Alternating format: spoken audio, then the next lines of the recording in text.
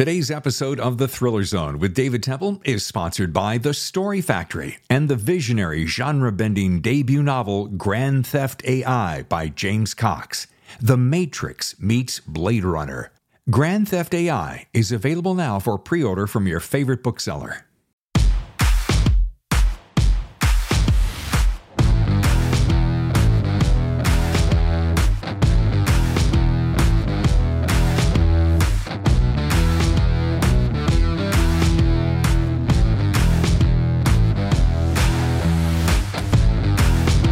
Hello and welcome to The Thriller Zone. I'm your host, David Temple. We are now into the third season of The Thriller Zone, and I could not be happier. Why? Well, we started this, as you know, just over a year ago. Very first guest was May Cobb. We have grown incrementally over the weeks and months to becoming one of the faster growing podcasts in the world. And I am so pleased with that. I'm so excited. You know why? This is my absolute first love. I love to write books. I love to read books. But boy, there is nothing like podcasting to me because it brings back the old feelings of being on the radio, which I wanted to do when I was probably 10 years old. And by the time I was 16, I had my very first radio show and went on to conquer quite a prolific career in radio. So coming back around 20 years later and starting a podcast, it is kind of a culmination of a dream come true. And on top of that, I get to interview some of the coolest, most talented people in the world. And today is no different. Why?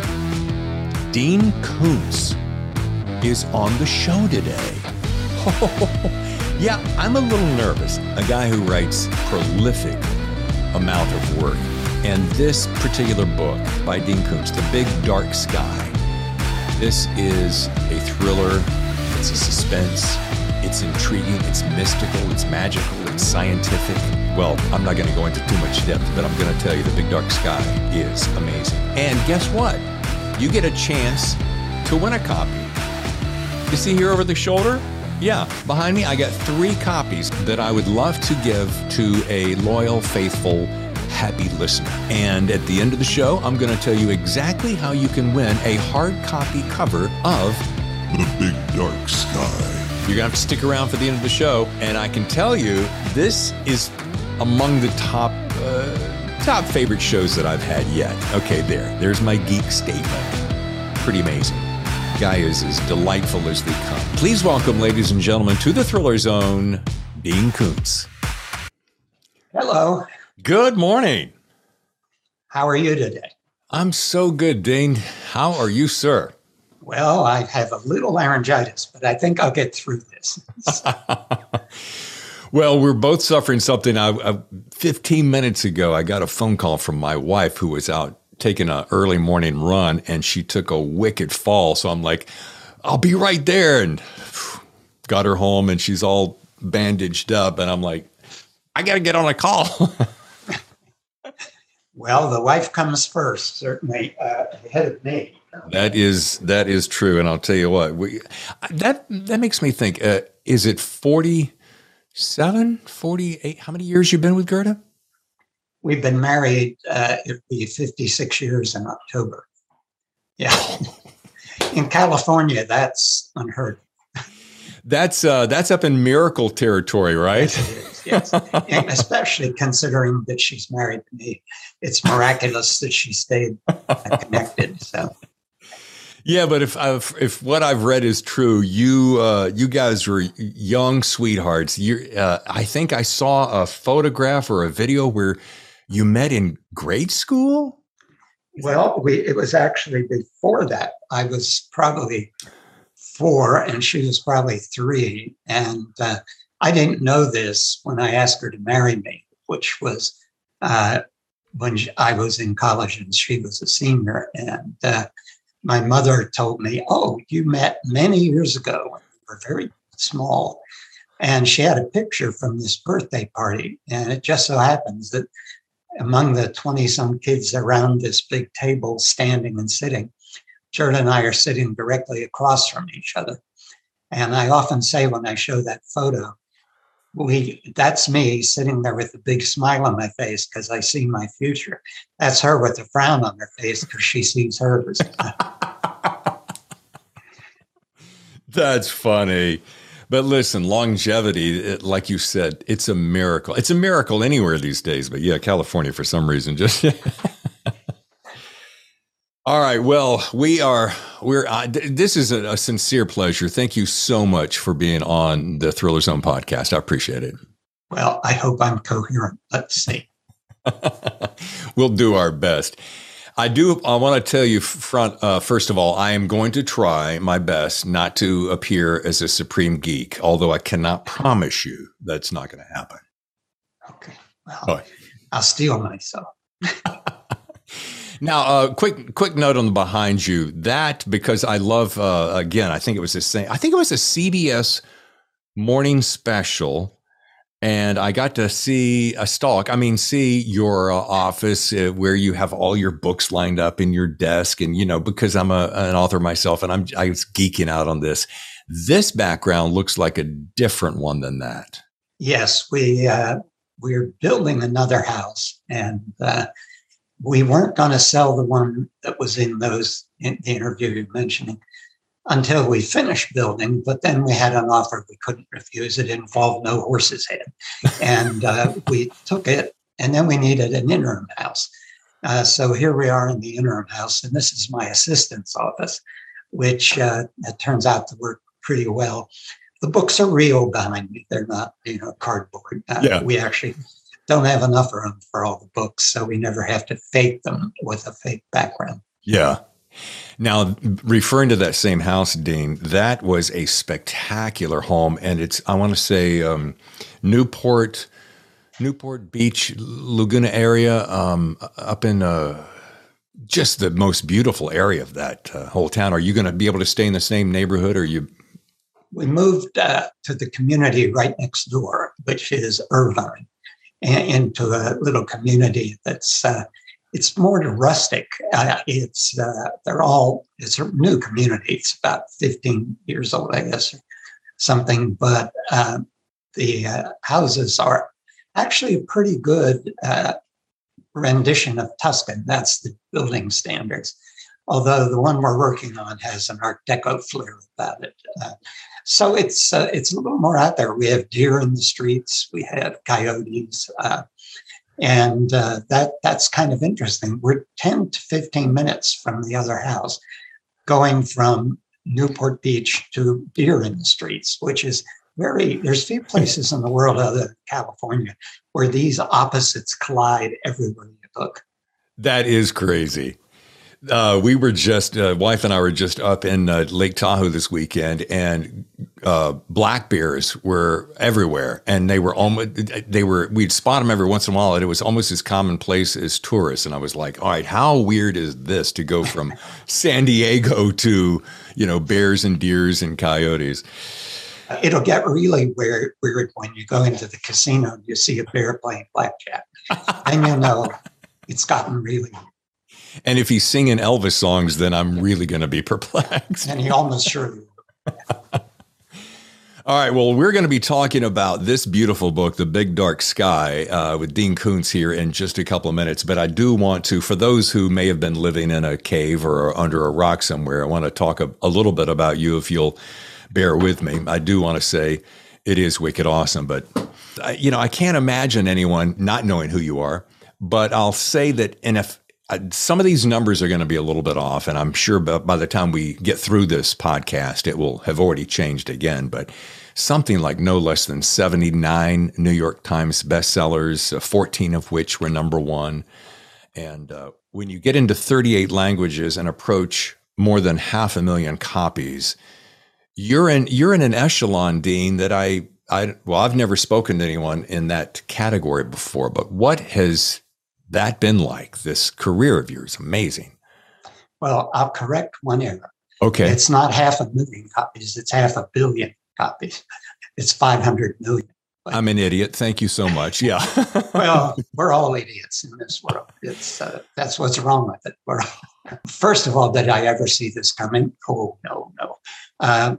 When I was beginning, and I'd sold a couple of paperbacks and some short stories. And my wife said, I know you want to be a writer, not a teacher. So I'll support you for 5 years. If you can't make it in 5, I'll never make it. And we sat down and discussed how much I'd have to earn to make this a viable career. And we decided if I could just do $25,000 a year, this was many years ago, it was more money than now, but it wasn't a lot. Then with her job in mind, we could do this. We never saw it coming. And then slowly we did. Long before my publishers saw it coming. I saw it coming in the mail volume that started rising. I saw it coming in where we got reviewed and how much more enthusiastic they were. And it was interesting to me that so many of the publishers I had worked with never saw it coming, even as it was happening. And I was able to buy back many of the early books I wrote, or acquire them back for no cost. Just, they said, here, you can have it. It has no value. Wow. And later, those books went on to sell millions of copies in paperback. So, yeah, it took us a while to figure out that this could ever happen. And when it did happen, it's been amazing. I look back on it, I'm so grateful for it, and can't imagine how it grew to what it grew to. But I'm not going to second guess it. Right. And I'm still doing it at my age. You know, I'm 246. So I'm still working at it. I don't intend to quit till I fall dead. Now, I was going to bring this up later, but I'll bring it up now since you brought it. You have one of the most intense work ethics of anyone that I've heard. And are you still doing, this story I was reading, you clock somewhere around 10 hours a day. And I think I heard 6 days a week. You certainly don't still go at it that hard, do you? Absolutely, I do. There's, right now, I'm at 7 days a week because I'm into a book that is really gripping me, and started out as being just a book I really wanted to write. And now I'm thinking, maybe this is a trilogy. Somebody who's 246 years old should not be thinking about a trilogy. The clock is ticking, but it's now suddenly in my head that might happen. People say, well, you have no time to do anything else. Yes, I sleep about 6 hours a day. And that leaves, 8 hours a day for anything else I want to do. It's hard writing where you are always setting a higher bar for yourself. But on the other hand, you love it. It's also like play. And very few people get to earn a living doing something they consider to be play. So you have to have some gratitude for that. Sure. And that's what I find so fascinating, Dean, is you have never, and I went back through the whole list and I'm like, you've never run out of ideas. You've never repeated yourself. And I was at an event a couple of weeks ago, Thriller Fest up in New York City. And I was talking to a buddy of mine and I said, people always, a lot of interviewers will use that cliche line that I promised myself I would never use, and I'm not going to use it here, but it's like, where do you get your ideas?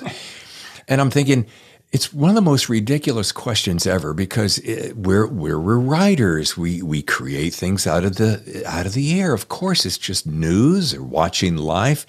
But to be able to have this prolific of a career and not repeat yourself and to always keep it fresh that's when you know two things. It's true blue, amazing talent, and it's pure, true blue passion.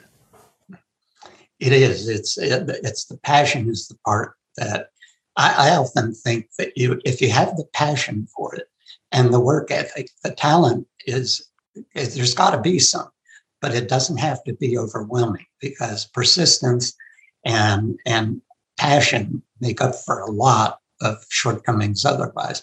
I used to say sometimes when I would get smart-ass answers to where you get your ideas. And for a while I said, there's this little shop in Parowan, Utah, where you can buy plot ideas that are amazing. But then I sort of gave that up, and because nobody believed Parowan. It is a town, but it just doesn't seem like a literary town.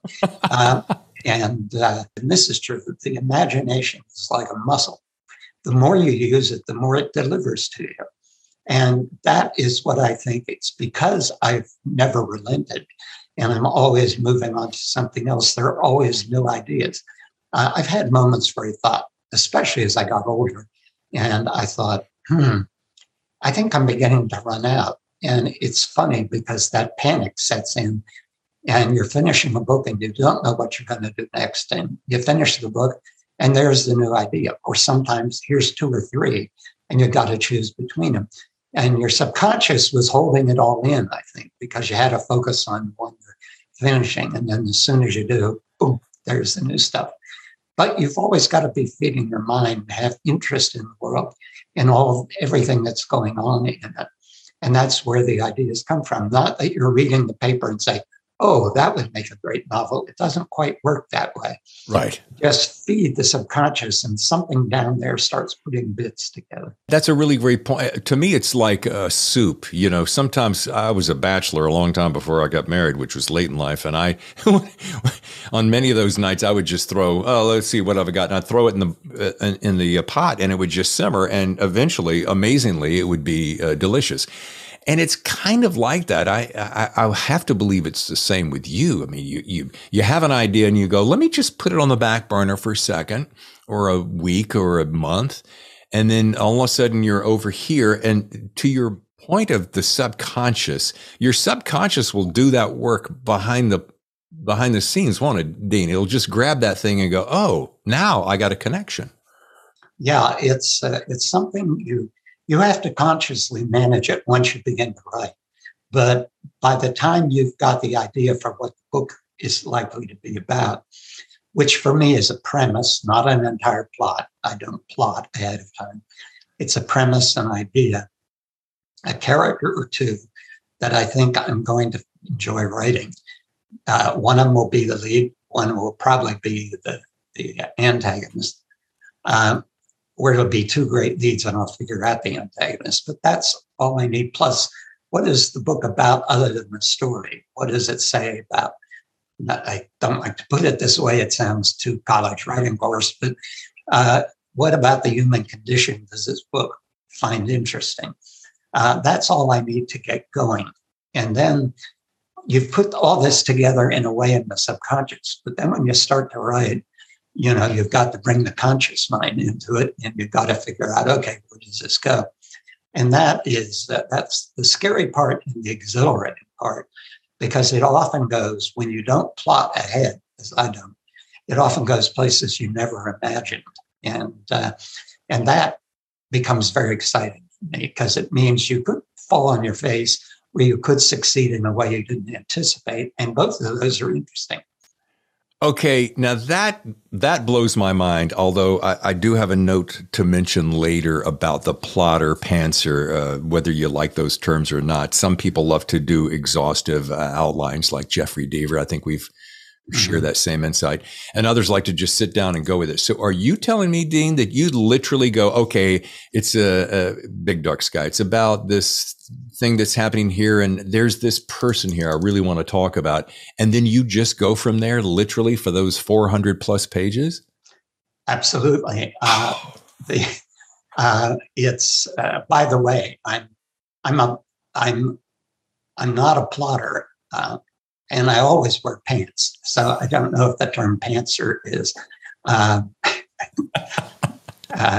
So I'm not sure that fits me. But yeah, the first book I ever did that with was the first book I had that became a hardcover bestseller. It was a novel called Strangers. And it had a large cast of characters. The manuscript was well over 250,000 words, 900 and some manuscript pages. And I just began with the concept in the first couple of characters and let it evolve. And I had more fun with that than I'd ever had with the novel previously. And as I said, it was the first hardcover bestseller I had. And after that, I thought, wow, this works. Why go back to the other? One of the problems I always ran into when I plotted, and in those days, because I was a solid mid-list writer at that time, I could sell a book based on an outline. So I would do an outline of 10 pages, send it in, they'd buy the book, they'd pay me half, I'd write the book, I'd get the other half. And the problem that was driving me insane was I would never fully follow the outline. I'd start, then the novel would go somewhere better, and I'd deliver it. And though it had gone somewhere better, the editor and publisher would say, this isn't the book we bought.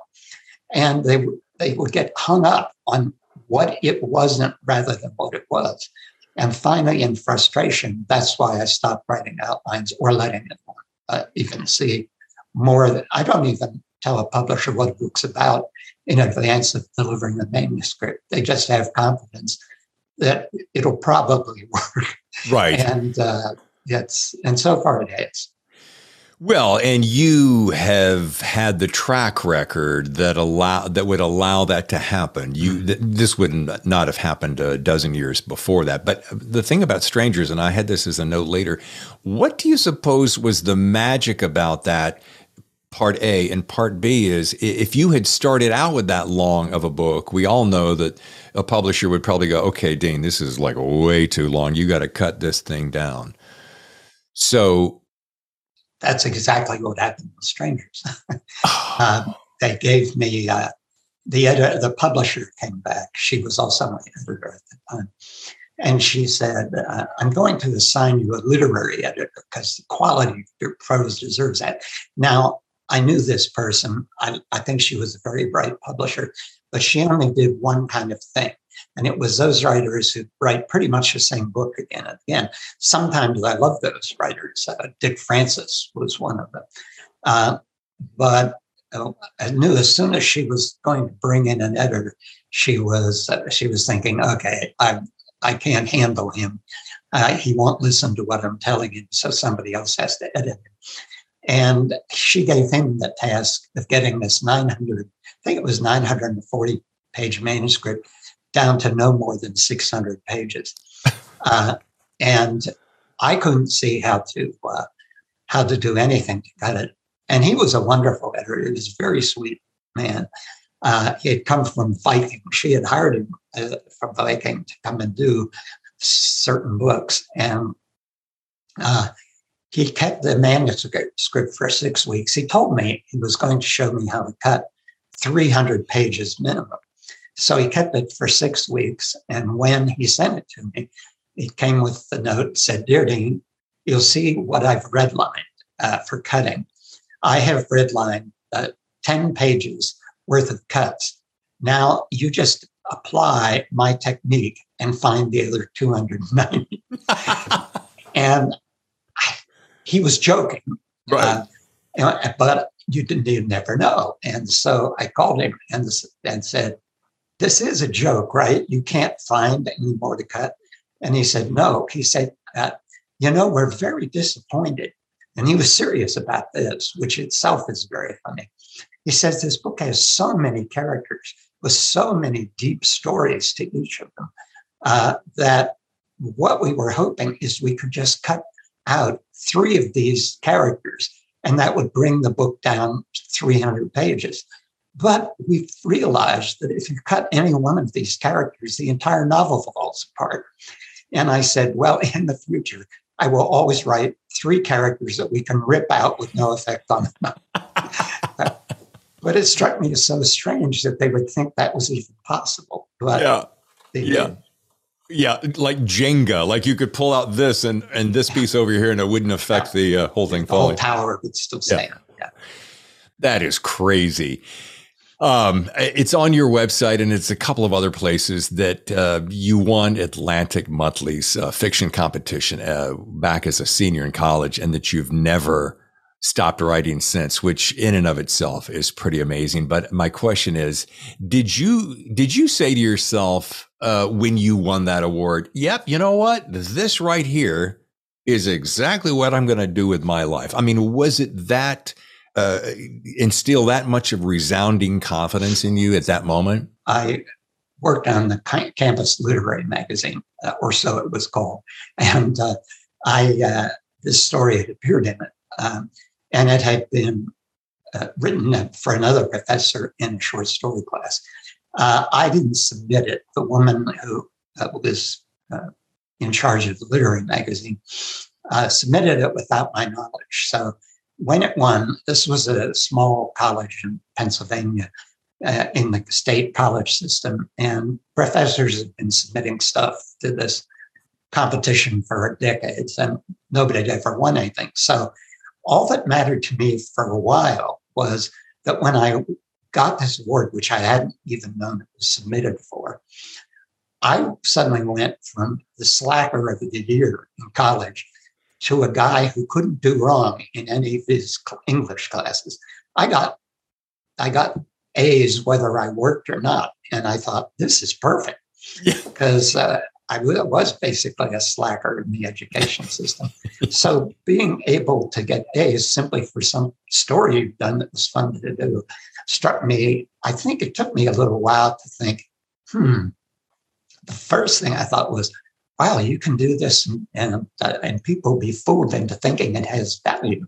And then there was no money associated with this award. It was a certificate, and they published a little booklet with stories in it. And then there was a magazine, I think it was called Readers and Writers. And I submitted it to Readers and Writers on my own, and they bought it. And I was paid $50. Doesn't sound much, but when you're a senior in college, sure. And paperbacks in those days were anywhere from 45 to 60 cents, I could buy a slew of paperbacks with $50. So it was a big deal to me. Yeah. And it was then I started to think, I was so slow about some things. I hadn't realized you could actually make a living as a writer. I thought it's something somebody did while they taught in college or were on some stipend that somebody was paying them. And when I realized, no, there's people who do this for a living, I think then, sort of retroactively to the award, it was, okay, maybe I'd like to do this. And that's when I started applying myself. Wow. That's just, I love that. And I mentioned this a second ago. We were talking about your work ethic and the amount of hours that you write. And I was going to, I'd love to know, in your spare time, if you have any, you have very little spare time, is there someone that you read that you really enjoy, that's maybe completely different, or even nonfiction from what you ordinarily are? A lot of books I've been writing require a lot of research. So a lot of pleasure reading is in nonfiction, because it's also work research. Right. And lately I've been going back to read people that I loved when I was in my 20s and 30s, which is 210 years ago or so. And I wanted to see whether those people who really inspired me, I still felt that way about them. And it's a little, I feel a little jeopardy about doing this. Because some writers like John D. MacDonald had enormous influence on me. John D. MacDonald taught me that you could stop the action of a novel for several pages and do character background so interesting that the reader was compelled through it just as he was in an action scene. And when I first discovered John D. MacDonald, I read 33 novels in 30 days, I think it was. I did nothing else but read John D. MacDonald and sleep. And so he had a profound effect on me. And I went back to him and Ray Bradbury and a number of writers who had a lot of effect on me. And I've been reading them. And I have found 201, they still resonate with me. And that's very heartening. There's a few others I might be a little slower to go back and read. But that's sort of what I've been reading lately. And so I haven't got on to a lot of new stuff, though I keep piling up on the nightstand, and I will get to it. I bet it's quite a stack. And I was going to ask, and you're too much of a gentleman to throw anybody under the bus. I have to know that about you. But have you run across someone that you go, oh, I used to read them, and then you go back and you read it and they're still writing and you go, wow, you're phoning it in, or you're repeating yourself or anything like that? Yeah, there have been a couple of those. Yeah. I won't mention names, right, even though one of them has passed away. There was a writer, I won't use his name, that I adored. I was buying his hardcovers when I couldn't afford hardcovers, and when hardcovers were $4.95 and $5.95. He was just unique. And he didn't hit big time, until he was in his 50s. And it must have been very frustrating. He wrote film as well, but he wrote a lot of excellent novels in a couple of different genres. And suddenly, all the literati found him. And he began to get praise through the roof, and he was everybody's darling. And I noticed that the first thing I was so happy for him. It was like, great, finally people are noticing. And then after a while, I began to notice they weren't praising the complete panoply of qualities in his novels. They were focused on like 2 of 5 great things he did. And I'm just picking those numbers out of the air. And then I noticed as the years went by, his work began to change. And what he was doing was focusing on those things that got all the praise and letting those other qualities sort of fade into the background. And ultimately, I found the later work unreadable. And that, to me, was quite a lesson. I thought, you always have to stay true to what you think you're doing, and don't let anyone else tell you what you're doing. Yeah. And certainly don't let praise overwhelm you, because I tell young writers to get upset when they get a really nasty review and they're in the doldrums and they're thinking about, strychnine and that sort of thing. And I just say, you can't pay attention to either praise or damnation, because either one is likely to be wrong-headed. You have to thank the people who find quality in it and just say to the others, everyone deserves their opinion, even idiots like you. And then you go on. Dean, it also makes me think about people who have this idea about writing to market. Oh, hey, listen, this is really cool right now, so I'm going to write for that. Well, what happens when you spend 6, 9, 12, 15 months writing to that, and all of a sudden, like everyone's attention span, the tide shifts and you're left out on the other side? That's the other mistake. I've always said, don't scope the market. Don't go out there and look around for what everybody wants and then write it. What is it that makes you want to be a writer? What is it as a reader that excites you? That's what you want to be writing. And even if the market for it is minuscule, at some point it'll change. And if you're doing the work at the highest level you possibly can, you might be one of those writers who changes the market, and then it's your market. That's the only one that's lasting. Going out writing zombie novels worked for some people for a while because there were hundreds of zombie novels. But most of those writers you can't find anymore. And there's a peril in writing to what the market thinks it wants. Yeah. And here's another one of those questions. And if it is a cliche, I want you to reach through the camera and just slap me in the face. But I'm going to ask it anyway, because I'm curious. You're one of those few authors that I've followed that had a bevy of pen names. And I wanted to ask, why did you choose that? And what may be the pros and cons of that? So again, if it is one of those, where do you get your ideas? Feel free to just go bam.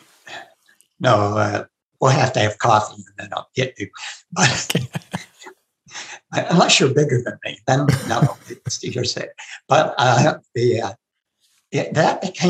would happen only because I had agents early on that they followed that idea that publishers sold to them. If a writer wrote this and there's any audience at all for it, then he has to keep writing that. Very much the same kind of thing over and over. Well, even from the earliest days, once I left the science fiction field, I wasn't doing that. And it led to a lot of frustration with agents. My first one was a crook. My second one was a great guy and an honest man. But I kept giving him outlines for novels. Can you sell this? And he kept bouncing them back to me. He would sell some things, but he would say, you're trying to break out to a large audience. You'll never do that. You're going to be, for all your life, a very successful mid-list writer, but your vocabulary is too big, your ideas are too complex, blah, blah, blah, for you to be a bestseller. And I finally had to say, I love you as a human being, but I'm 20-some years old. I can't say this is the rest of my life. So and then when I was writing each different thing, the idea was, well, you can't, publishers and agents alike would say, okay, you can't publish this under your name because it isn't what people expect from you. And I bought into that for a while. I would create a pen name for that kind of book. Sometimes it turned out to be one book. Other times 2 or 3, or in the case of Lee Nichols, I think it was 5. Finally, as my novels started to sell under my own name, my wife and I managed to buy back or otherwise reacquire almost all those novels. And as it turned out, when I republished many of them under my name, they were just as popular with the readers. There was an editor who gave me back 5 novels when I offered to pay to get them back, which I had done in other cases, who said, no, you could just have these. They aren't worth anything anyway. He was sort of a snarky human being, and took them back. And the very first one, 2 years later, that I issued went to #1 on the New York Times paperback list. And in the first year, sold 2 million paperbacks. So all of that IP, intellectual property, had value. But it was being spread out under all these pen names, simply because nobody could conceive that one audience would like all these different approaches.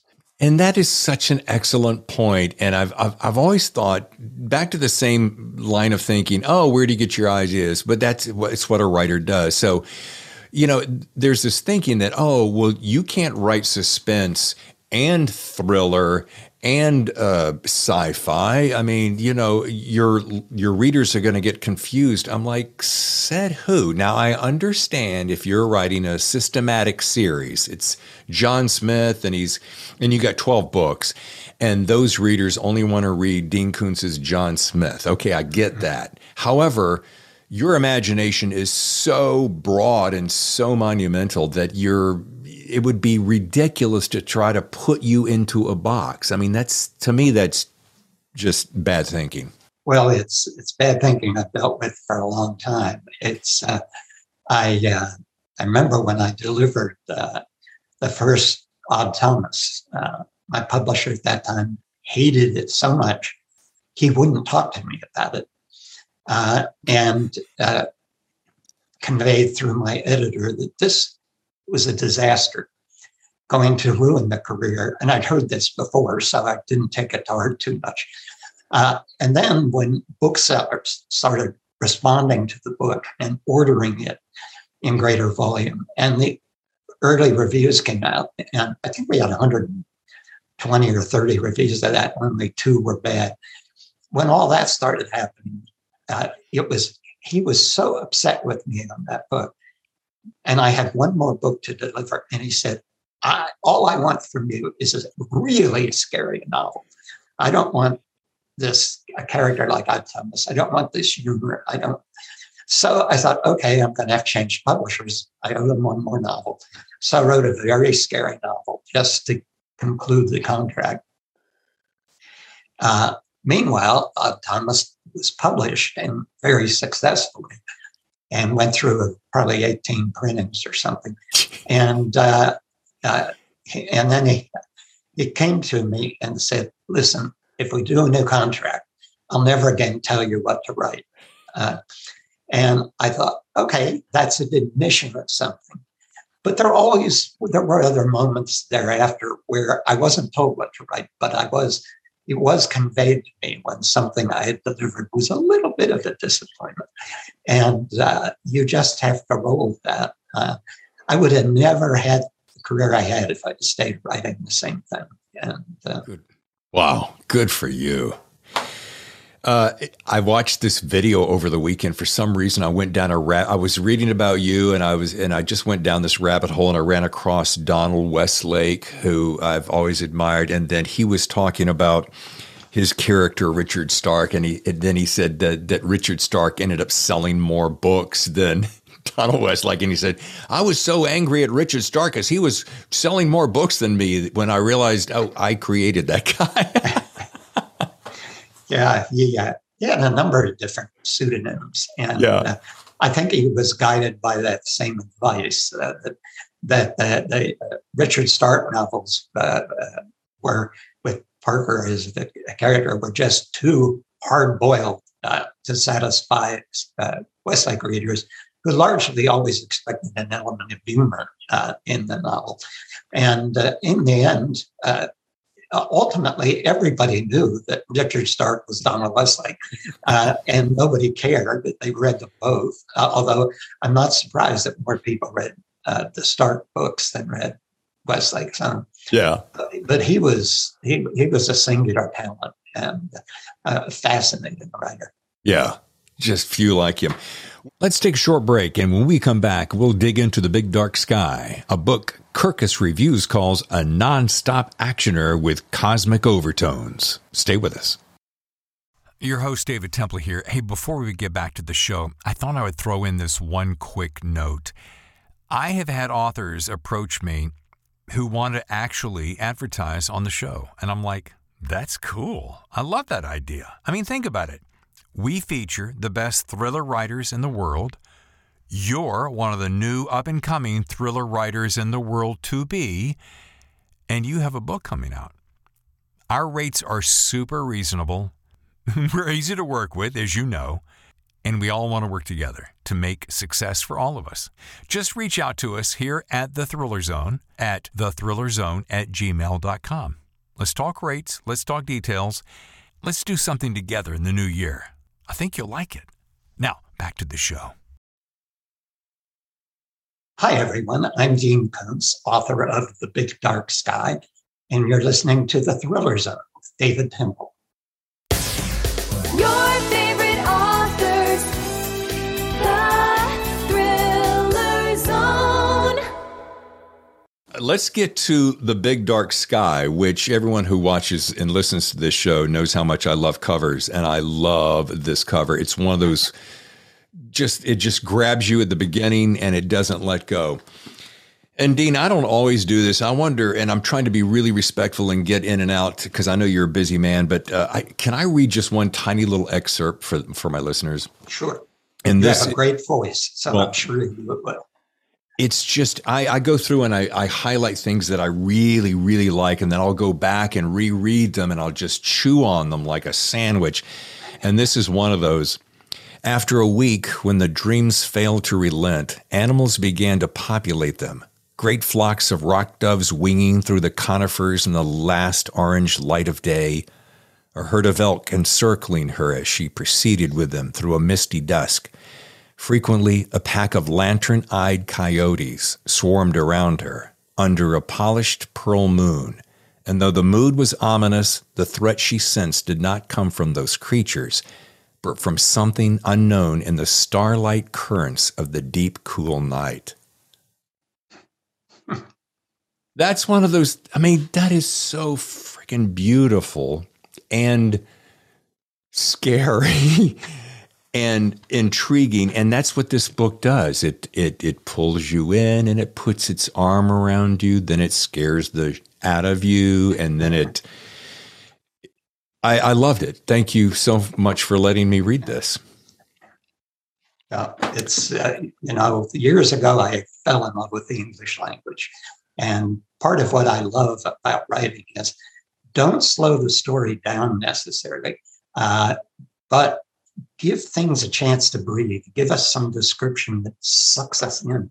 One of the most common things I get in reader mail is that they'll say, when I'm reading your books, it's like I'm watching a movie. I see everything in my head. And that only comes out of, I love Ernest Hemingway, but Hemingway gave up all those writer's tools in order to pare it down to the essence of what basically the themes are.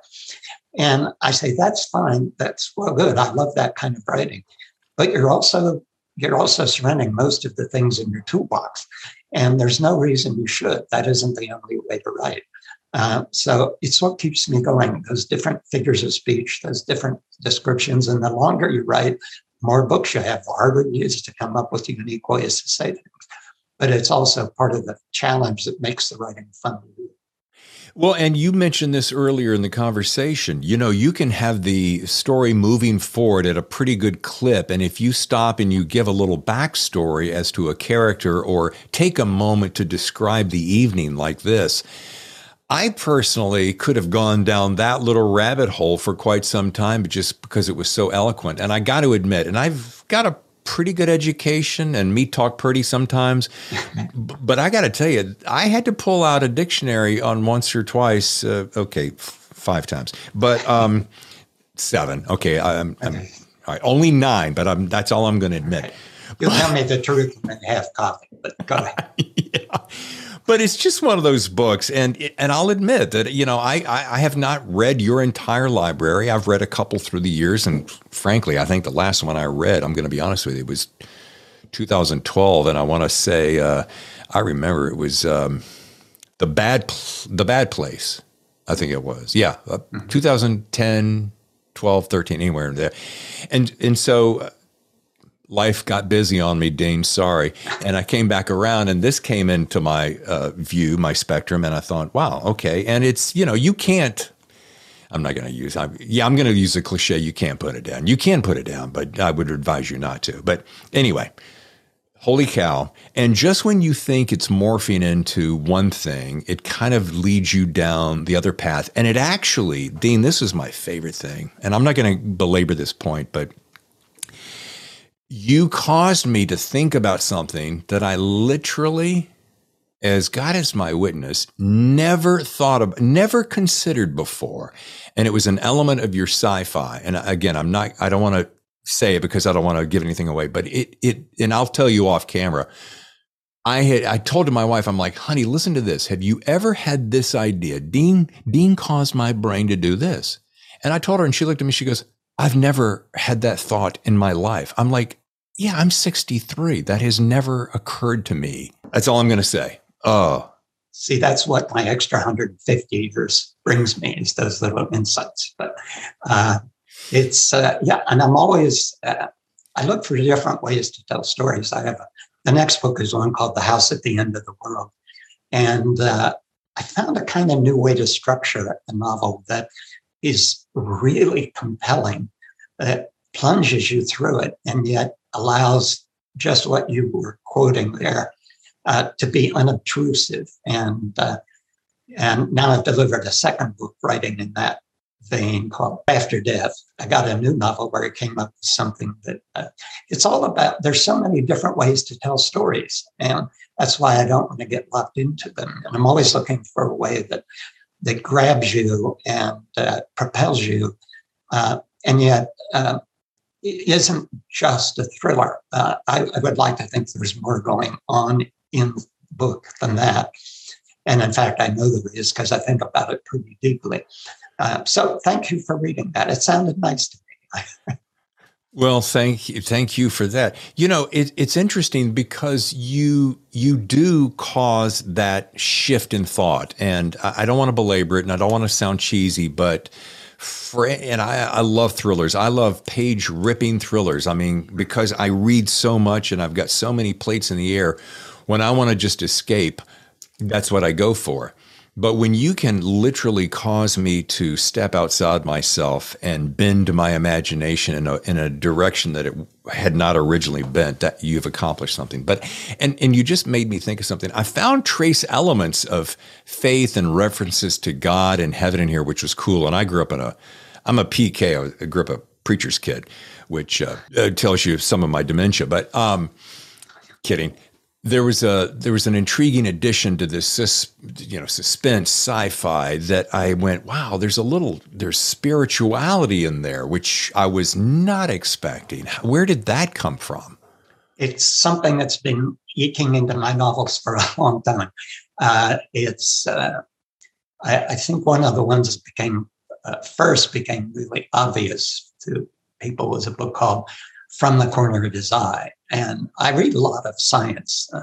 It's almost a hobby and has been all my life. And I'm particularly fascinated with quantum mechanics and modern physics.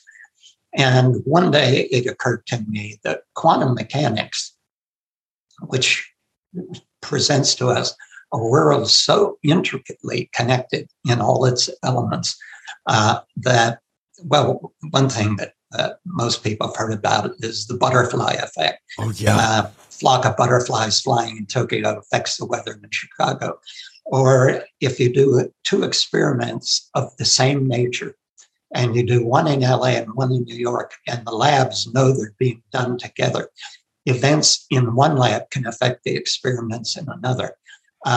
When you start getting into quantum mechanics, you see a world so strange and so deeply layered that you have to say, okay, there is in the world a spiritual layer, and science is showing it to us. And I've been exploring that for a long time. And I know many scientists, and I get mail from many, and they love that element of it. They will tell you sometimes, I dare not say this among some colleagues, but there's no question to me. And these are very, very high position physicists and astrophysicists and biochemists. And they'll say it's obvious to me we're living in a created environment. It is not happenstance. Now, that's not saying that any world religion is the correct one or has gotten it all right. It's just saying this is a great mystery. And I began to let that mystery be there in the background of books from the corner of his eye. And it's been something that keeps insisting itself. And the older I get, I've had some strange experiences in life. And I've always been interested in synchronicity, which the big dark sky involves. And synchronicities, there's some examples leading the book. Ganesh Patel, one of the characters, quotes to some of his other characters in the book. And they're real world synchronicities, so amazing that you think, okay, that's not coincidence. There's something else going on under the surface of things. And I loved exploring that book. I had the idea for a book about synchronicity 40 years ago, but I couldn't think how it would enter into the story. And it couldn't be so that the reader would say, well, all of this is just coincidence. No, that wouldn't be the point of the story. The point would be saying, look around you at your life and how many things could have happened so differently, and how many things had to come together in a certain way to make this happen. You start to see life in a different way. And that's why I quote Jung in this, who was the creator of the idea of synchronicity.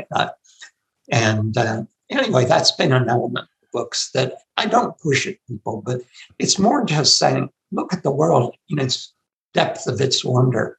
And that makes everything that happens so much more interesting than it otherwise would be. Yeah. I could talk about quantum mechanics and synchronicity and so many of those elements for hours. I am fascinated by it. I can't get enough of it. When we were at Tahoe this weekend, and you're at 8,000 feet, and the air is pristine, and God's beauty's all around you, however you want to call it God, you can't look at that and go, okay, yeah, this just happened out of nowhere. Hey, and this is a rabbit hole that I've traveled before, and you've certainly heard it, I'm sure. Yeah, but there's the Big Bang. Okay, well, who created the spark that created the bang is what I always want to say. And I'm not talking about religion. I'm talking about this higher manifestation of power that has created what we see. But, yet I digress. Well, one thing that is interesting to consider is, and this is a point of science, that if we're living in an anthropic universe, a universe that allows life to exist, the chances of that require all of Planck's minimums and all of these other conditions of physics to be exactly what they are. If they vary by a 10,000%, the universe wouldn't support life. And some people have come up with a number to represent the likelihood of this, and it's 10 to the power of 120. If you were to write that out in normal notation, like 1, 0, 0, 0, you would need thousands of years to write it out. And then when you'd written it on paper, it would fill about a third of the known universe. That's how unlikely it is that life could be existent in the universe. And so that humbles you if you're willing to be humbled. And it is kind of a fascinating fact. Well, I'm going to have you back on the show at another time to where we can drill down to those. Your voice will be rested. You'll be in your new house and we'll have a little bit of time. I might even just drive up to your neighborhood and sit down and do it in person, because I would do that in a heartbeat. Because where are you? I'm in San Diego, Encinitas proper. Yeah. Oh, then we could get together for lunch or something. I would love that, because I have a feeling you and I could go down that rabbit hole, and I'm going to tell you when we wrap here in a few minutes, that idea, just a little germ of an idea. And because I'm curious to see if that was your intention or if I'm just hallucinating and or insane. So that's going to be one of those things. All right.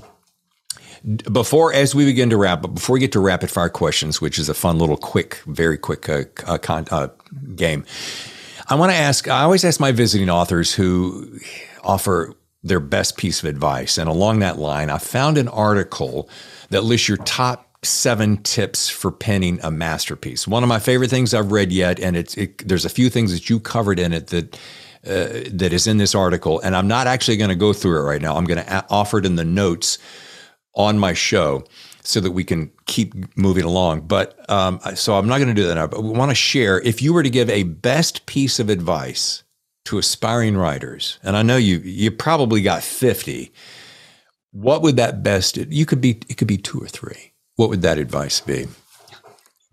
Well, first of all, I hope that article wasn't, I don't recognize that article. So if it was going back too many years, I might not agree with all the 7 points, but if it's something more recent, probably is. I would say it comes back to that thing, write what you're passionate about. And don't do a lot of thinking about what do they want.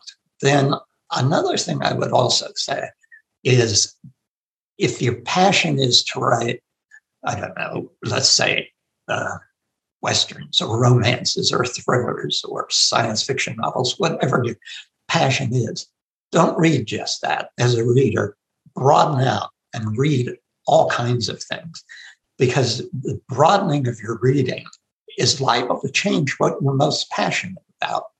But it's also, if it doesn't, and you still say, this is what I'm most passionate about, all those other genres that you've read in now, and I consider literary fiction another genre.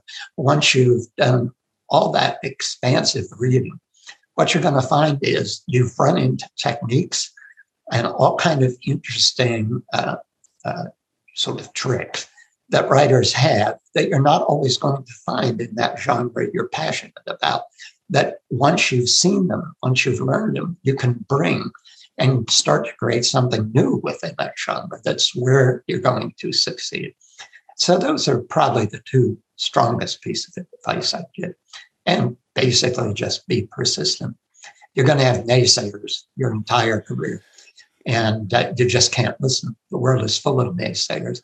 You have to listen to good advice. You have to listen when an editor says, gee, I think you need another page 2 on this character because didn't quite get what it was trying to achieve here. And you look at it and you can say, that's right, I'll give you that extra page or 2. Because if you do take a few things the editor says that have come across, sometimes you say no, sometimes you say yes. If you've taken various things and you've inserted them in the book, when it's published, it doesn't say by Dean Koontz with excellent suggestions by. So you get all the credit, so why not do it? But I have known writers who get adamant about saying no to everything, and I think that's a mistake. So that's probably my greatest amount of wisdom. Superb. And it makes me think there's who's the guy who wrote Steal Like an Artist? The point being this, everyone thinks that, oh, well, you can't write that because it's not completely original and or it's been done forever. However, you can read someone like you just said, there's a device I read by a gentleman named Chris Hottie that recently, and I told him straight up, I'm like, dude, that thing that you do right here, I'm going to steal that. I'm just going to tell you straight up, I'm going to steal it. I'm not going to plagiarize your work, which would be copying it, but I'm going to steal the idea, the device. And he goes, hey, wait a minute. I'm like, but isn't that what we do? And he goes, yeah, you're right. So that's a great, great point. We stand on the shoulders of generations of other writers. So it's almost impossible to create something entirely new. And it comes back again. I've said this and I think it's true. What you really have to sell is not so much the story, not so much the characters, not so much all of that, those elements of the story. It's your voice. It's the thing about you that is different and that the way you see the world. And every one of us is unique. So if you give your own personal passion to the story, it's not going to sound like anyone else. Yeah. So good. So good. And it's guys like me who are really just kind of getting started at a later age that look up to guys like you and go, well, I want to learn from the masters. So that's why they ask the questions like, where do you get your thoughts? And, what is your technique? And what is I was laughing with my wife this weekend and she said, well, what are some of the questions you're going to ask Dean? I said, well, I'm not going to ask about where you get your thoughts and I'm not going to ask him what his routine is. I'm like, I don't know what it is about us writers that want to go, when do you start writing? And how long do you go? But maybe it's that we think, Dean, is it that we think that your magic will rub off on us? Or if we copy your method that we'll be able to create the same magic? What is that? I was at one point, I think, probably always interested in that kind of thing. Not so much about, I get asked a lot, what is the office like you work in? And I think, in fact, I just was answering that question. And my publisher sends me social media posts. They need it. I write them because I don't like other people writing stuff for me. And then they also send reader questions. And one of them is, what is the office like you work in? What does it look like? And so forth. And I don't know why that fascinates. And so when I answered that, I said, the previous house, I worked in an office with a spectacular ocean view. I had the window shades down all day long. I never saw that ocean view for 20 years because if I had the shades up, I'd sit and stare at it. Now I'm not with an ocean view. I'm in a very large room for my office. It's full of Art Deco furniture and Art Deco sculpture and ancient Chinese ceramics, actually dogs, fire clay dogs. And but what does it matter? Because the same thing applies. I have windows all around this office. I've got gardens, and the blinds are always down. So in the end, it's not about the furniture. It's what goes on in here. Right. And before we do rapid fire questions, I do have to ask you this. Are you still using, and I'm going back to that CBS special, are you still using the computer, that same one? No. Okay. No. I upgraded somewhat after that because that was an embarrassing moment. The crew from CBS was at the house for 3 days to do that piece. And they never went in my office until the third day. We were elsewhere doing it. Anthony Mason was the interviewer. He's a very nice man, very good interviewer. And we walked into my office for the first time with the camera running. And he saw the computer and he said, "What the hell is that?" And I told him, you're just lucky it isn't gas-powered typewriter. And because I just got locked into the idea that I didn't want to learn new software by changing computer because that would slow me down. But then I changed and it was okay. I had a little bit of software. I'm going to move very quickly here. Last three things, and then we're on our way. Rapid fire questions. You're a prolific writer. You've been a school teacher, but if you could do it all over again, what would you do or be? I wouldn't change anything. It's been an amazing life, and it's had its ups and downs, its successes and failures, tragedies and all of that. But every life is that way. there's, a lot of successes here to make up for the other. So I'm just grateful I would go through it all again. That's awesome. I can't think of a better answer. All right, question number 2. My wife, Tammy, and I have invited you and Gerda to join us for dinner. And all that we ask is you bring 2 extra guests to round out our party for a very delightful evening of conversation. And that's not to say you wouldn't be riveting in and of yourself, but it's part of the contest, the game here. So you're going to bring 2 people. Who would those 2 people be, living or dead, and why? Well, first of all, I would have to bring her dog. She's a golden retriever, and she's a wonderful dog, but she is uber affectionate, and she doesn't like to be left at home alone while we go to dinner. So we only go out to dinner at restaurants where we can take her with us. So you would be obliged to have a dog.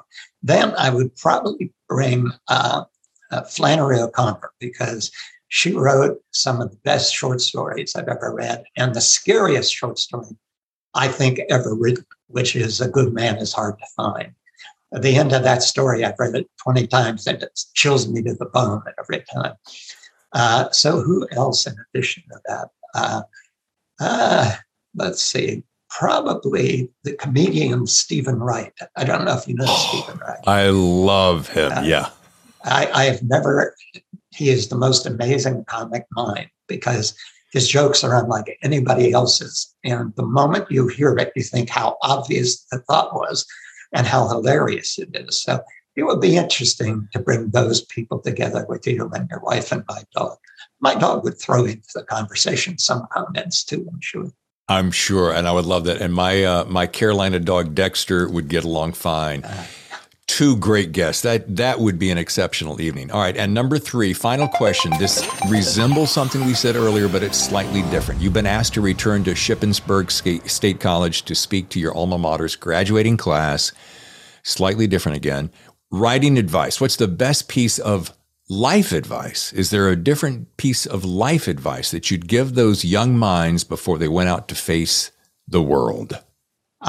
You may know this, that may be why you asked, but many years ago, 25, 30 years ago, maybe more, I was invited to go back to my alma mater and receive an honorary doctorate degree. And it so happened my wife and I were going back to Pennsylvania for other reasons around that same time. So I accepted. And I speak extemporaneously. I don't write notes and stuff. And we drove across country, and my wife kept saying all the way, "Are you working on that speech?" Because she was afraid she was going to be mortified when I got there. And I said, "No, it'll go fine. It'll be fine." And we got there. And then the strangest thing happened. I had in my head the idea it was probably a half hour. And before we went on the stage, she said, "Now it's a 10-minute speech." And I thought, wow, that's quite a short speech for a graduation. And it was completely extemporaneous. But there was one bit of advice I gave them that I think is one of the best pieces of advice I've ever given. I told this class, I think it was a couple of thousand kids in this place. And I warned them, the most important thing in life is never pick a fight with a man who has the words "born to die" tattooed on his forehead. And that I still think is probably the best piece of advice I can get. And one of the things that was great about that was I came home and a professor of mine from the college sent me a picture of taken as I made that remark. And all these kids in their caps and gowns had their heads back like this and they're laughing. And I thought, that's not the kind of thing they were expecting today. And neither was the rest of the speech. So that's perfect. I also told them that every graduating commencement speaker will tell the audience the world needs you, wants you, and they're eager for you to be there. I'm telling you that they don't want you. They're not eager, and you're going to have to fight like hell to make anything of your life. And that was my other bit of advice. Reality sometimes hurts, right? Yeah. Well, folks, to learn more, visit DeanKoontz.com and follow him on Twitter at Dean Koontz, and like I do, at Instagram at Dean Koontz Official. Dean, this has been beyond delightful. I thank you so much for your time.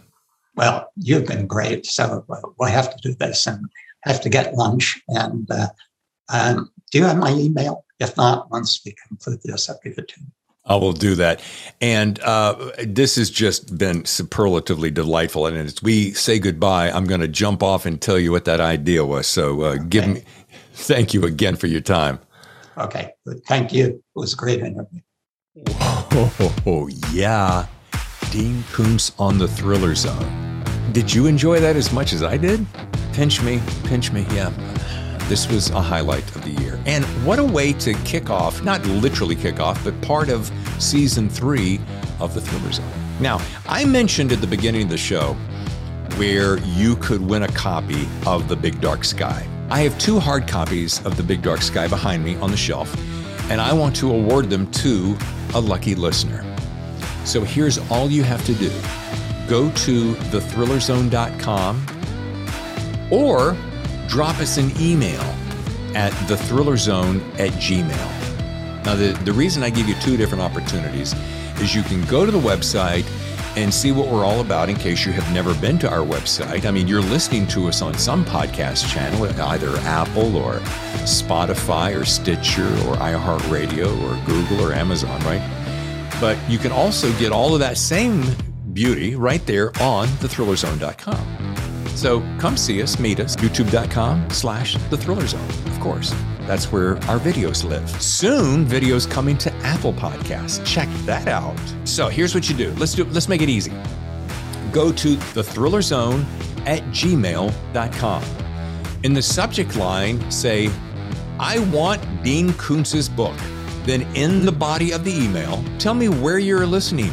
Chicago, it could be Los Angeles, it could be Boise, it could be Australia. Just tell me where you are listening to The Thriller Zone. Here's why I would like that book. Easy. Write it in. I'll add all the names. I'll put them on a little piece of paper. I'll stick them in a fishbowl, pull out a name. Boom. Easy peasy. Now, if you were to ask my wife, what's David's favorite movie? It's either going to be anything James Bond or anything Jason Bourne. Pretty much. Now, yeah, I do Godfather among my favorites. Heat. I'm not going to go down that road because there are too many to list. But Jason Bourne. All right. So next week, Brian Freeman. He has written a book called The Bourne Sacrifice, part of the Robert Ludlum series, right? Brian Freeman, Jason Bourne, Bourne Sacrifice. I can tell you right now, easily, on my top 10 books of the summer. I kid you not. He's on the show next week. Dean Koontz and now Brian Freeman. It makes you say, who's going to be next? Folks, I got to get on out of here. Thank you again. I'm your host, David Temple. Thank you so much for listening. Thank you for subscribing to our YouTube channel. Thank you for those 5-star reviews that you've been writing for us. You can do it on our website or you can do it on any one of your podcast channels. Thank you so much. It's people like you that make my job so easy and so much fun. Thank you to my sponsors who have believed in the show from the beginning. You know who you are. Thank you so much. So until next time, which is going to be what? The Bourne Sacrifice. Thanks again to Dean Koontz. Made my whole week. I'll see you next time for another edition of The Thriller Zone.